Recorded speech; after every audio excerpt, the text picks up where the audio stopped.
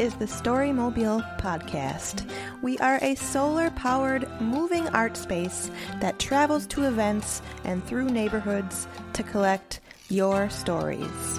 The St. Paul Almanac book was created in 2005 and has since been released annually. The goal is to bring together the diverse community of St. Paul through literary arts. The Almanac is a meeting place for sharing stories and artwork of our community. This year, the St. Paul Almanac released their 11th volume, On a Collected Path. As part of a reading festival, authors have gathered at various venues throughout St. Paul to read their fabulous work. On Friday, June 2nd, Storymobile was at Golden's Lowertown to hear authors read their work from St. Paul Almanac, On a Collected Path, Volume 11. Next up, we have Carla Hagen. Carla Hagen's debut novel, Hand Me Down My Walking Cane, won the Midwest Independent Publishers Association Award for Best Historical Fiction and Best Literary Fiction.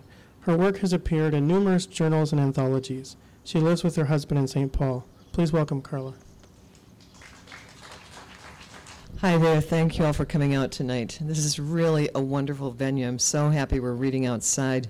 And Amy, I just have to tell you, I think that our fathers, though mine was a little bit older than you, must have been related because I could reel off a whole bunch of his wonderfully colorful language, but probably not everybody would like it. So anyway, one of the things he used to say, actually, without even invoking the F word, which was absolutely his favorite noun, adjective, and verb, was, Jesus jumpin' Christ. And I was this vision of Christ on a pogo stick. Anyway, so my selection is called Morels, and I think it's really about place, which I was thinking before I came over tonight. St. Paul for me is many things, but it really is about place. I didn't grow up in St. Paul. I grew up on the Canadian border, Minnesota, and I've lived here since 92, the end of 92. So I'd lived in a lot of other places first, in Mexico City, in my little hamlet up on the border, different places.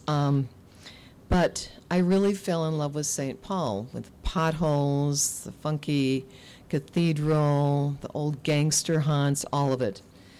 Anyway, I'll read you my piece. Morels. The Morels appeared one May morning in 1993 beneath the stand of spindly poplar in our yard on Ashland Avenue, the first spring in our first house. I had never seen morels outside of the Lake of the Woods County Forest where I grew up. I was already falling as hard in love with the double lot as I was with a graceful, funky Victorian. There were raspberry bushes and yellow, white, lilac, and purple violets. But the morels seemed like a mistake. How could they simply sprout here with no peat bog, no tamaracks, no star-clouded sky?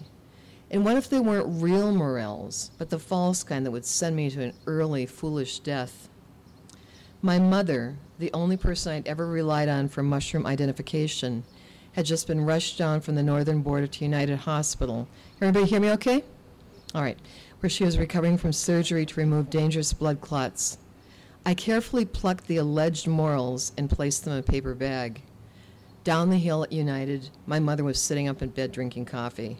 Look what I found in our yard, Mom. I spilled the fragrant brown mushrooms onto the white hospital linens. Morels, she said, all the way down here. Are you sure? Of course, she said, laughing. Fry them up fast while they're fresh. It was a sign. My mother would heal. We had chosen the right house. We sauteed the morels in butter and ate them that night. Thank you. To hear more stories, learn more about Storymobile, and to find out where we'll be pedaling off to next, visit storymobile.org.